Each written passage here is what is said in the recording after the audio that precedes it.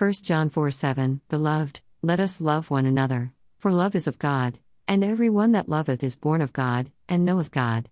The chapter begins by asking us to discern the Spirit of God and the spirit of error or false prophets.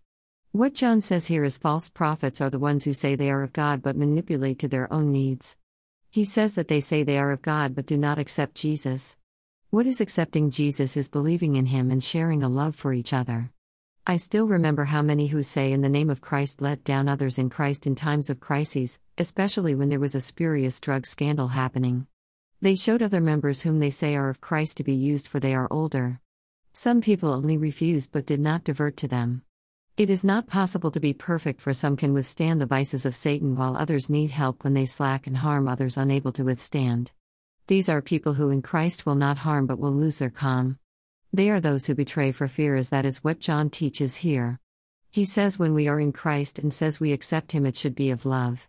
The truth in that love will cast away our fears, allowing us to stand up to Him in times of adversity for His name's sake and against Him doing what is right even if we have losses.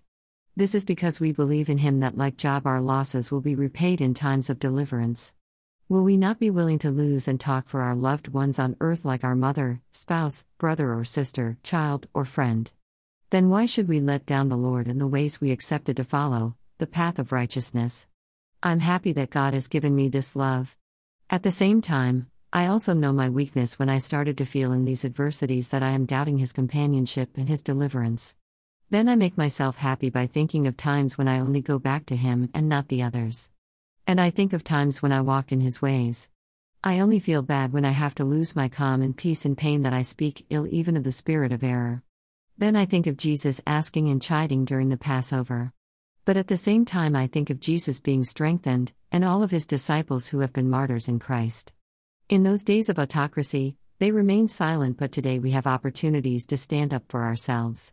And that is the love we share for each other. Dear Lord, Almighty, bless this day and the days to come.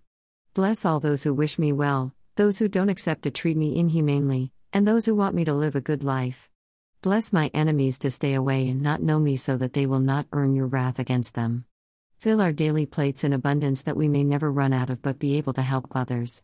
Provide us with long-lasting, good, and safe roofs and clothing. Thank you for what you have provided today. Deliver us from all evils, specifically, that are of this day.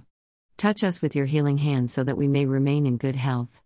Make way for us and show us the way to your blessedness so that we may lead our lives in peace, joy, love, hope, faith, goodness, prosperity, praise, and worship, exemplifying your glory for a victorious life on this earth. Amen.